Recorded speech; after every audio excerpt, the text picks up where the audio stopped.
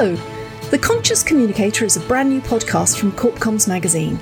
I'm your host Helen Dunn, and in our first series, which is supported by Lloyds Banking Group, I'll be talking to various organisations about the rise of corporate purpose and the role it now plays in business. Over the coming weeks, one of the organisations we'll be chatting to is Lloyds Banking Group. We'll be discussing the evolution of its decade-long corporate purpose, helping Britain prosper, with former and current Group Corporate Affairs Directors Matt Young and Andrew Walton. One of the brilliant achievements of helping Britain prosper was the way in which it was used as a means to engage staff in the turnaround of the organisation. All of them were invested in the turnaround of Lloyds. Clearly, it was an extremely tough time in terms of morale.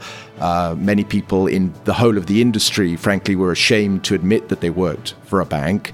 One of the galvanizing aspects of the purpose was that colleagues were invested in it, and we measure that. Meanwhile, our friends at consultancy Message House have studied the purpose statements of 60 leading corporations. Founder Matt Carter joins me to discuss his top-level findings and also to share some real horror stories where purpose didn't quite resonate. Mythical organisations that were really going to transform the world. Some hilarious ones, I would say. And funnily enough, many of these have now been changed. But I loved Cisco's to build bridges between hope and possibility.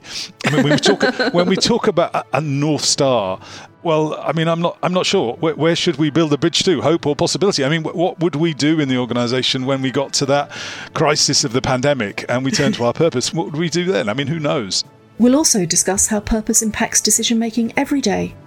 At Anglian Water, Director of Brand and Communications Kieran Nelson explains how the company purpose is now enshrined into its Articles of Association and how employees regularly consider how they can live it. How do we use our purpose on a daily basis?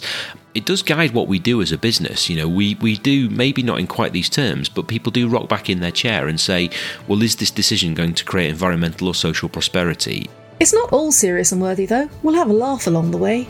Having had lots of burst pipes in this neighbourhood, it makes me want to go move to Anglian Water's remit, but I'm afraid I have to stay in London, I think. We always say that it would be nice that if people had the choice, they would choose Anglian Water. I mean, if anybody feels compelled to sell their property and move to the east of England, we would welcome you with open arms, but we fully appreciate that would be a very big step for someone to take. It's a big dramatic step just for my water, but you make me want to do it. Do follow the Conscious Communicator in your podcast app of choice so you'll get notified as soon as we release an episode.